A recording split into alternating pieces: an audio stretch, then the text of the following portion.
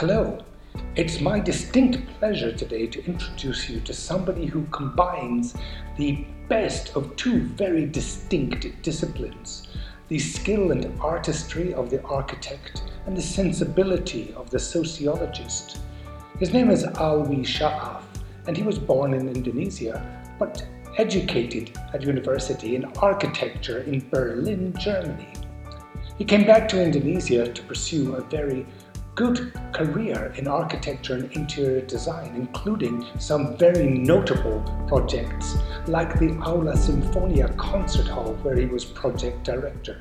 And for those of you who know that hall, you will know not only is it beautiful, but has exceptional acoustics. Now, he's gone on from his architecture, his development role, because he was director of Lippo Karawaci for 5 years as well, so he knows the development side of buildings extremely well. But now he's pursuing a second academic career at University of Indonesia in sociology. And it's in that vein that I wanted to interview him, because he is a building developer, an architect, and somebody who is now putting the skills of the sociologist into that mix to try and create what I think he describes as a just city. Not just a sustainable city, but a city that is just and equitable to all. Let's listen to what he has to say.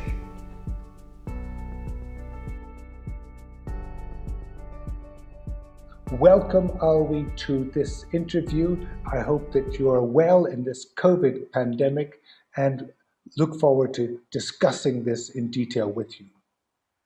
Thank you, Alistair. Good morning. I hope all of us are healthy and being blessed by God that we can still live together and being healthy in our condition. Now, thank you very much. We're hoping we'll start to come out of this COVID pandemic. We've had a little bit of a setback recently with the Delta variant and so on and so forth, but we're now in the position to think we can build back better. The problem is, what is better? What is the meaning of better? What's your concept? Well, given the background you have in both in architecture and in sociology, and I believe you're now pursuing a PhD which combines both of those fields, the livability of cities and the way in which we live. Given your background, what do you think the concept of a great city environment should be? Interesting question, and it's touching directly to the problem of the COVID. Also interesting enough that the first week of this month in June, the EIU, European Intelligence Unit, has published the list of the most livable cities in the world. And it has the first rank for Auckland, and then followed by Osaka, Adelaide, I think Wellington, Tokyo, Perth, and other cities coming as following. So the index examines over 30 differences factors across the 5 categories, indicators as stability, healthcare, culture, environment, and education and infrastructure. So in this time, I would say the EIU and all other components are looking strongly to the COVID issue, to the healthcare issue. And I think these cities, which has been elected, has put a lot of identity and put a lot of strength and put a lot of concerns in how the cities has been developed and been then elected to be the 10 most livable cities in the world. And to be more specific, I would say the WHO and the UN claiming that the 90% of the virus spread is taking place in cities. Then I think we should say that the cities are the epicentrums. I may go to touch the issue about the globalization. Yes, the globalization has done plenty of benefits for this world and giving a lot of prosperities to companies and to cities and to peoples. But at the same time, the globalization also brought disaster, including the virus. Yeah. So without that globalization, I would say virus won't spread that fast and that intense. Yeah. Now, as human, I think we all are builders, and at the same time, we are all destroyers. We somehow think that the marvel of architecture and cities that we have built are great and useful for the human, but at the same time, we forget how this architecture, how these cities, the marvels of those what we have built could be used for human. Now, under the threat of this pandemic, we are unlikely have no space to hide, hardly to escape. Looking at our condition, working from home, the only option is hiding in the middle of the four walls and without any ability to enjoy all those marvels that we have been created or we claim to have created. Now coming to the definition better, I would say I am a lover of the European type of cities. And I also have to say that, and this is proven, that most of the cities in Europe are human-oriented, human scale. They are walkable, a lot of public spaces, a lot of public parks, and in a size, they are not that large. Yeah, so it's manageable and somehow self-sufficient. While the American and the Asian cities tends to be much larger in scale, very much car-oriented, not walkable. Example, I do not hesitate to mention Jakarta as one of these categories. Yeah, but cities has to be built in more reasonable sizes, avoiding the long commute time. It has to be walkable, and nowadays they are trending to say that it has to be a 15-minute cities. That means that you are able to arrive into any direction or any destination within the 15 minutes. Now, looking back to the cities have been elected to the most livable cities, talking about the sizes, then we can argue that Tokyo and Osaka has 19 million, Tokyo has 13.85 million and 38 in the Great Metro, but they are ranked in the second and the seventh place. So what caused that? I would say those both cities have tried always to be advanced in their urban planning. So those cities, though, are very much car-oriented as well.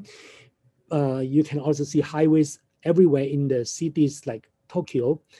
But the municipality have worked out tremendously.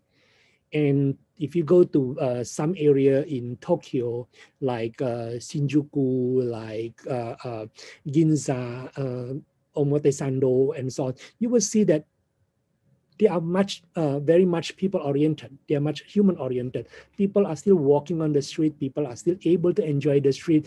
People are still able to communicate with the building next to the pedestrian.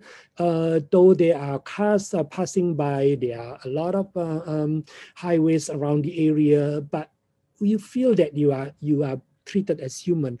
I think those categories have been very much worked out by these two cities. And I hope that cities like Jakarta, who has already been built as car-oriented as it is now, and as large boulevard as it is now, we are still having chances to go to be one of the most livable cities. Yeah.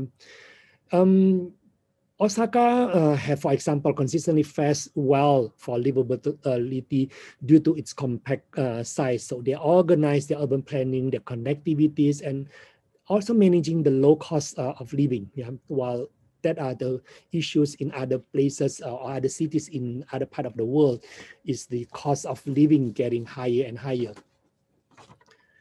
I would urge the city builders or the city developers, both public and as well as the private, to prioritizing to build the people. I mean, look at the situation in Jakarta, yeah, where we are claiming the COVID situation is not well managed. But how could it be managed when all those people are living in the dense area, so dense that they are hardly could move, and they are coming from low income people, not high education, and certainly they are not proper hygiene condition. And very much community-based, meaning that people are getting always around with each other. So how could we expect the spread of this virus can be handled in such kind of situation? So my argument is then that if we are not building the people, firstly, we are not concentration in building the people, we are not concentration to build the people improvement or the what you call the culture of better living or in the city. I mean, the building of the physical cities will just be continuing destroying the human. Winston Churchill has once said that first we build the buildings and then the buildings will shape us. So if we do not build the proper society, we are not be able to build the proper city. And for that reason, the city will also shape the people. So these are the circle that we need to review, and then also to restart to see what is the priority when we are building the cities. So not only the economical achievement to be focusing, but focusing in human. So when human is not focused as the orientation of the or as the priority of our city development or city planning, I think we are not going to anywhere. So to answer your question, what is a better world or better cities? I would say a better city will be a place where we are prioritizing human. Very well argued introduction to this interview, Awi. One of the distinctions that people often forget is the difference between economic welfare and actual welfare. By adding economic onto it, it seems to make it better, but actually it narrows it down. And it's not a good way of looking at it. A lot of Asian development has been based on economic welfare rather than the broader definition of welfare. And I absolutely agree with you about European cities.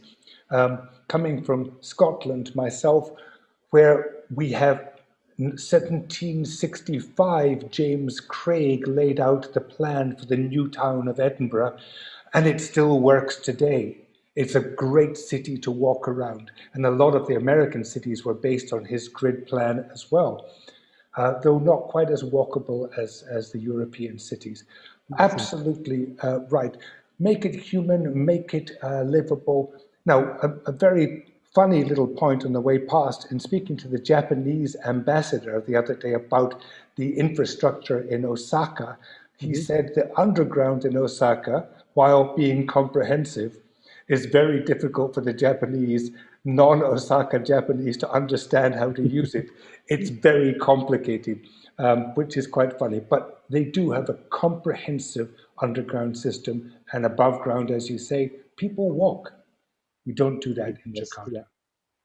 Now, I talked about the grid plan that James Craig put forward for one of the first modern cities. That's 300 years ago in Edinburgh, in Scotland. Well, what do you think the guiding principles should be when looking at city planning? Who are you inspired by to make a city great? Lately, I have read a lot of articles and books from American sociologist and also urban planner named Susan Feinstein. Yeah, she published the book about the Just City, which has 3 dimensions according to her. First dimension is the equity, means that the city has to be able to distribute equality to people, second dimension is the diversity, meaning that the city has to be diverse. Yeah, and if you look at the characteristic of this diversity, it has the diversity in terms of multi types of buildings and also multi types of people living in that cities. Yeah? So there is no discrimination in that means. And then the third dimension is the democracy, meaning that when a city has to be planned or to be built, it should involve, or the municipality has to involve the people, the community, to discuss about what is the needs or what are the needs of the people and how they see the cities and how they vision the city. So these three dimensions are very practical and also very important to my personal interpretation. And I would say that could be very well used for urban planning. So, I mean, if you start to build a city or you start to plan a city without being able to spread the equality, without being able to absorb this diversity, and without being able to do it democratically, I do not think that that city will be functioning well for people. Yeah. The second name I would like to highlight is Dutch American sociologist named Saskia Sassen, who has a lot of journals and also books written towards the theme of the global city. So Saskia Sassen has pointed out that we cannot reduce cities to the status of moneymakers, which today, unfortunately, happening with more and more in the great cities. And the way Saskia Sassen look at the cities, he relate the globalization, meaning when the globalization comes into one area and it becomes the global city, which doesn't mean it has to be the entire city, but it can only be one part of the city, but the impact on it's shadowing the entire city to be the global city. And what brings the global city or the globalization to that city, you have the privatization. If you look at Jalan Sudirman, Jalan Tamrin, for example, which in the past, there are more lands occupied by the government or BUMN. Nowadays, they are more and more belongs to the private. So the privatization create development, which may be fair or not fair, equality or not equality, and all other these aspects for the social justice. And then also the digitalization puts also the cities into the different structure. And all these human transnational humans movement from other cities and from other part of the world to the global city create also the diversity, also create the inequality. So the social justice impact happen in everywhere. Yeah. So in modifying these two ways of thinking, the global city and the theory of just city, I would say it's very interesting to look how we then be able to plan our cities in a much better way, because both of these ladies are looking at how human can be included in designing a city, although the globalization wave is so big and so strong, so powerful. That is the reason why also we need to look at the human. So how we see the human can interact with that globalization, interact with all the capitalization coming into the area. And the other architect that I would like to mention is Jan Gehl. Jan Gehl is a Danish American architect living in Copenhagen. So Jan Gehl is the person behind or the brain behind the transformation of New York's Times Square from a busy street into a pedestrian-friendly street in 2008. where is the location is exactly where the Broadway create a bow tie with the 7th Avenue and around 42nd to 47th Street, which was a busy street. And Jan Gehl suggested to the city, why don't we just convert the street to become pedestrian, not without being destroying the road, and also a huge effort to how to say to refurbish the street, but it's just simply closing the street, putting some street furniture, simple street furniture, and waiting for how the people of New York and also the tourists reacting. And the reactions has been very much unexpected, very well expected. The avenue has been reducing the how to say the accident issue to become a vehicular accident to become reducing to become 40%, and also pedestrian injuries. But at the same time, it created a tremendous revenues for the stores around the area to be 400%. So look how powerful are the people, who look how powerful are the pedestrians. At one point we may argue that when we close the street for pedestrians, there are no cars coming in, there are no traffics coming in. That means we are reducing the economical scale in that area. But look at what has been done in Times Square. It closed the pedestrian to become pedestrian. It closed the street to become pedestrian, but at the same time, the revenue has been tremendously increased to 400%. Now, Jan Gehl always wants people to experience the city on foot and in public. So he said that the city has to be able to be enjoyed by people when they are walking around. In looking at the Copenhagen in the early 1970s, when other part of the world are trying to build cities with a lot of cars, a lot of highways, boulevards, and so on, Copenhagen started to reduce the cars in the area. So they closed plenty of these streets in the city center, and turns up Copenhagen to become walkable cities and reducing the cars in the area and putting the cities to become very friendly. Yep, I would say those are the three directions that I would like to see how the cities in Jakarta or Indonesia to be built or to be planned.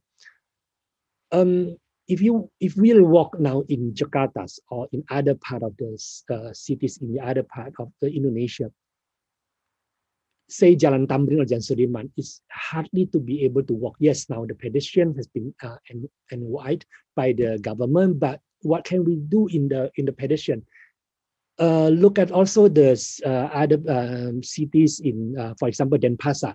When we see Bali in also Seminyak area, there are a lot of streets, shops around the area, but you can hardly walk. You can walk up and down. There are a lot of rubbish everywhere, and the pedestrians is not in a one level. You have to go up and down, and all other things are happening in that street. Yeah, so it is difficult for us in Indonesia to walk.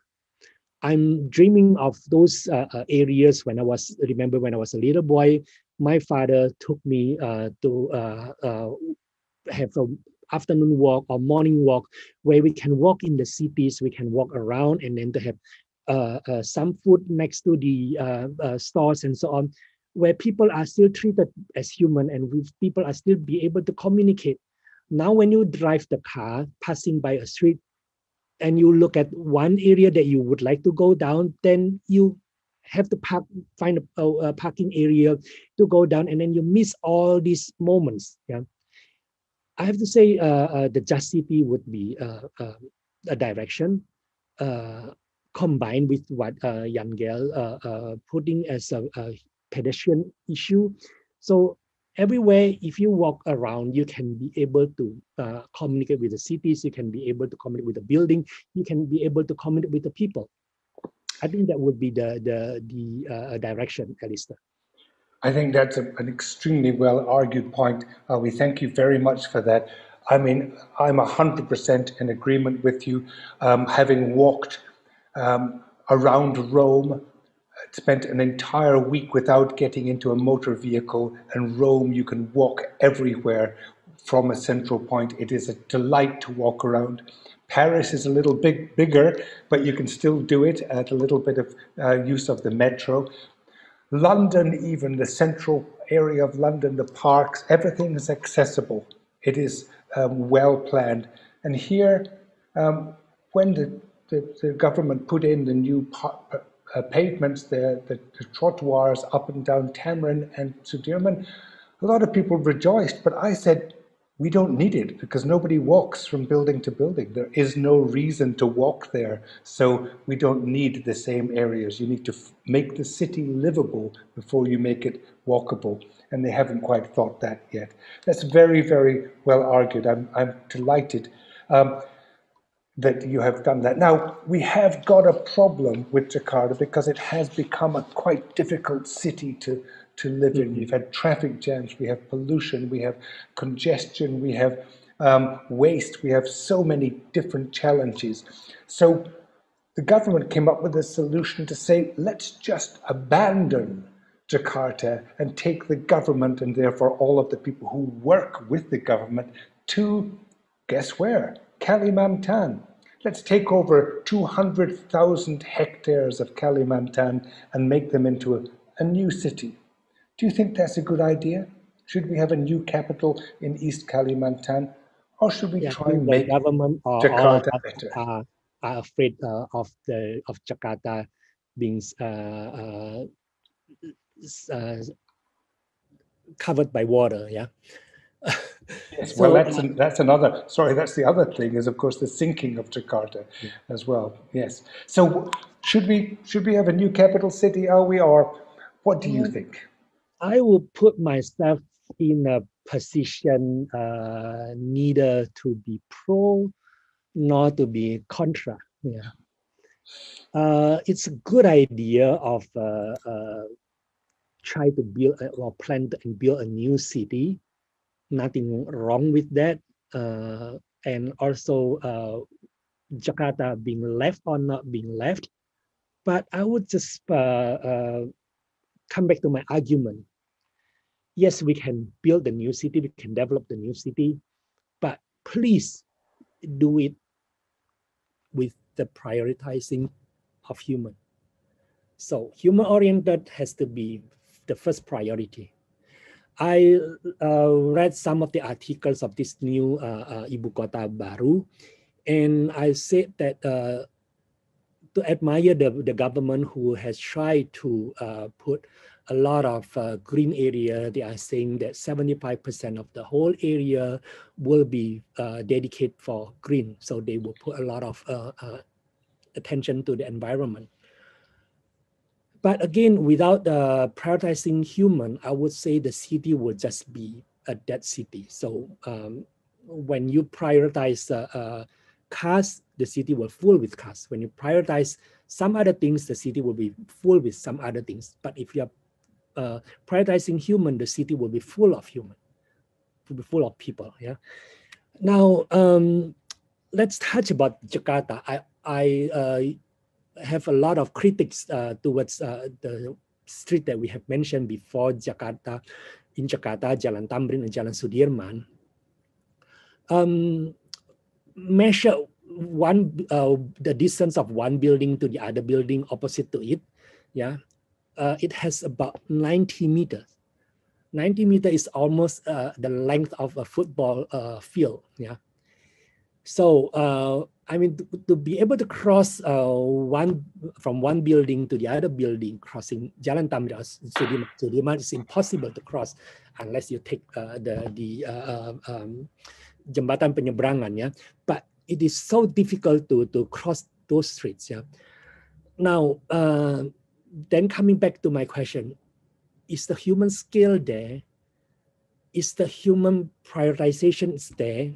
I don't think it's there. So when you walk in Jalan Sudirman, Jalan Tamrin, you feel like a tiny little creature in the middle of millions of cars. Yeah, I'm exaggerating. It's millions of cars, and the scale of this, the walkway, the scales of this, the skyscrapers. Yeah, I'm not against the skyscraper. Look at New York, look at London, look at Singapore, or look at other city with the skyscraper. You are still be able to walk comfortably, but not in Jakarta. Now I criticize that because also the setback issue in Jakarta, yeah, from the road, then you have the pedestrian, and then you have the pedestrian, you have the setback, and then you arrive to the building. So all those distancing issue created the strangest impact to the pedestrian. So when you walk in the city, you walk on Jalan Sudirman, Jalan Tamrin, the distance to the buildings is so far away. While when you walk in, for example, Fifth Avenue in New York, you will be able just to enter the shops or to enter any buildings because it's just simply permeable.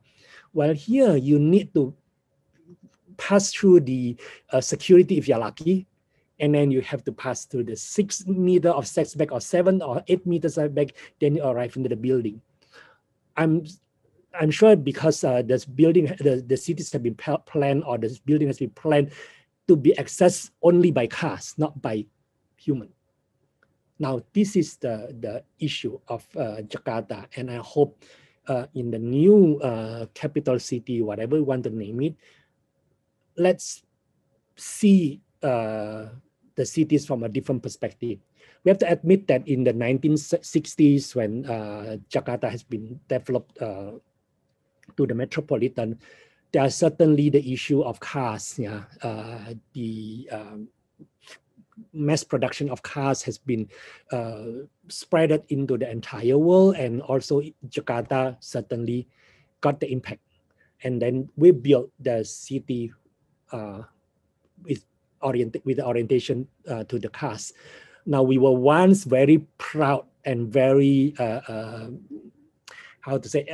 delighted to see, wow, such a big boulevard. When I was a little boy and arriving in Jakarta, I was saying, wow, this is what a city is this. And then if you go to other cities in other part of the world, especially in Asia, where this development city being built, you will see also this large boulevard issue. But then if you look further to the current situation, how are these cities going to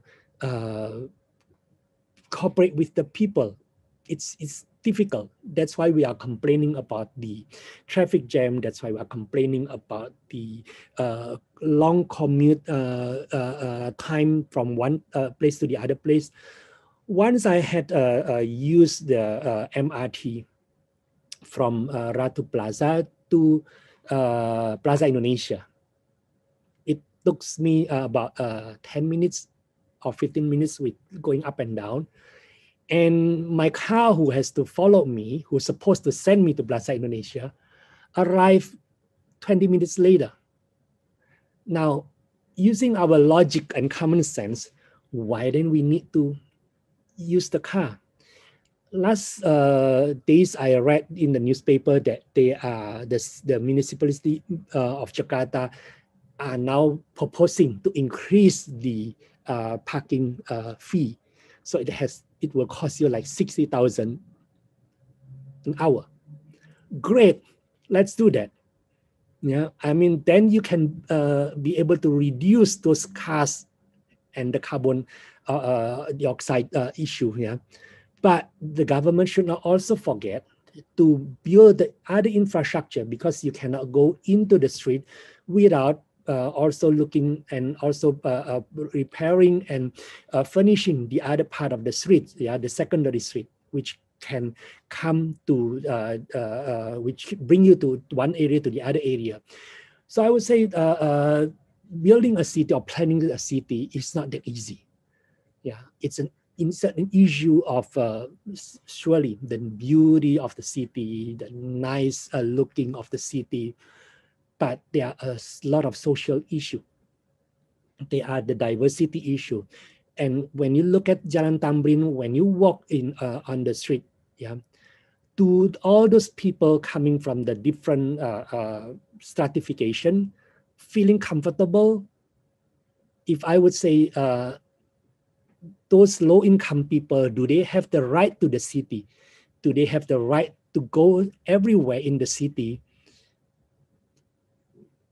I don't think they do have the right. Yeah. So the government or the planner should look at this social issue. The social justice issue, the social injustice happen and taking place everywhere in the cities. Yeah. Going back to the new Ibu Kota, I hope the city planning will be able to take more care in terms of people, in terms of public spaces, in terms of equality issue, in terms of diversity issue. And I would say, why don't the government put us all together, yeah, get the people together to discuss about what kind of cities that we need or the people need. Or also about Jakarta, when it's being left, yeah, why don't we gather all these people, the community, the experts to discuss about what should Jakarta be for the people? When it's being left by the government, are we dying, or is this even a better place to live? Because then we feel more humanized. Yeah. One issue I would like to touch is actually, if you look at the our ideology, if you look at Pancasila, yeah, Pancasila has been called the best, the strong foundation of the state, a great philosophy of a nation, a perfect ideology of a country. And in Pancasila, we do have in these 5 principles issues that I have been mentioning. For example, the diversity issue, the democracy issue, the just and civilized humanity issue, and the social justice for the whole of the people of Indonesia issue. And if we just put all these 5 principles of Pancasila, yeah, because sometimes we are very nationalist that we don't want to pick theories from other part of the world and claiming that we are the most nationalist people in the world. Yeah. So why don't we just look at these 5 principles of Pancasila, and if we apply those or materializing these 5 principles into the cities, into a planning of cities, I'm sure, Alistair, we will be able to arrive to the just city. We will be able to arrive what Jan Gehl was mentioning, what Waring, Saskia Sassen, I think, or other planners in the other part of the world, and also the worries of people living in the cities. I think we can beautifully, perfectly arrive to a city with this Pancasila. The problem is that we do not want to, or we don't have the democracy atmosphere in designing a city. So it's always coming top down. Yeah, it's hardly doing from the bottom, or what we call the bottom up. Yeah.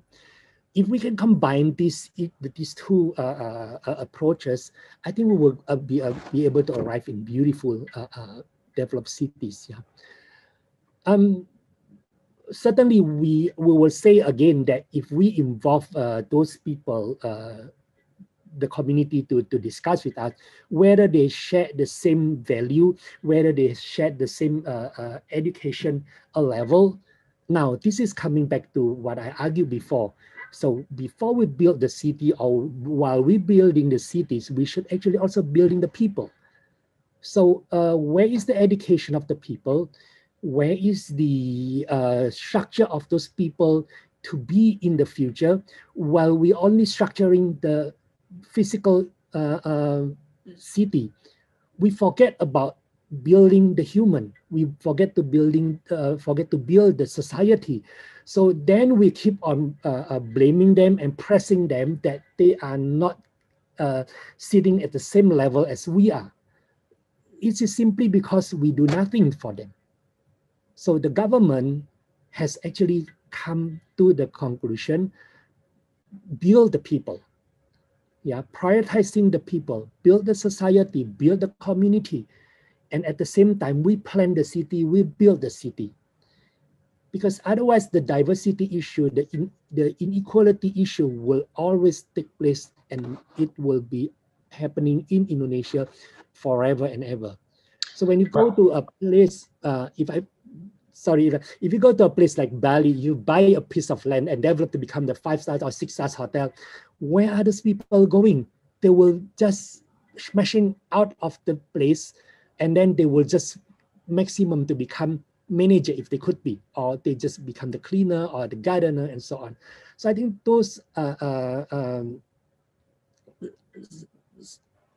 to say, those setup has to be clearly warned to the government, and we're taking seriously to see, without building the people, we won't be able to build a city.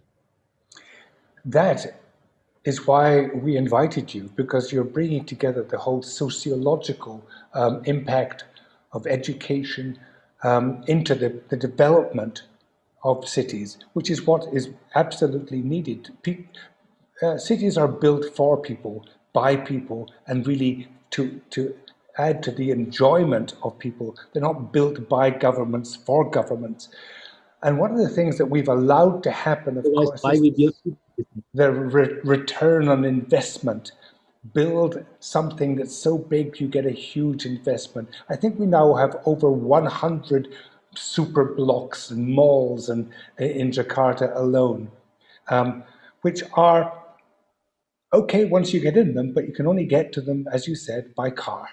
And that is what we've replaced our friendly walking streets with, is the mall environment. That's where we walk. Our Fifth Avenue is round the streets of the plazas. Alwi, thank you very much indeed for that deep insight. You didn't actually answer whether we should have a new capital or not, which is absolutely the right way to go. Who knows what the right answer is? From my perspective, I think we should make Jakarta better, because otherwise we're abandoning a city in some ways and saying we can't do it. And at the same time, we're taking 200,000 hectares of very good arable land and using that for an urban environment, which we don't need any more urban environments. We need brown developments, not green developments in the future. But your viewpoints are very well taken. You're bringing together the whole human aspect together with the development aspect. And on behalf of now Indonesia, now Jakarta, now Bali, we'd like to thank you very much. And we hope that you will become one of the people who the government turns to when they look to make Jakarta a better place. We wish you luck in all you're doing. And we'd like to thank Alwi Sha'af very much for being with us today. Thank you.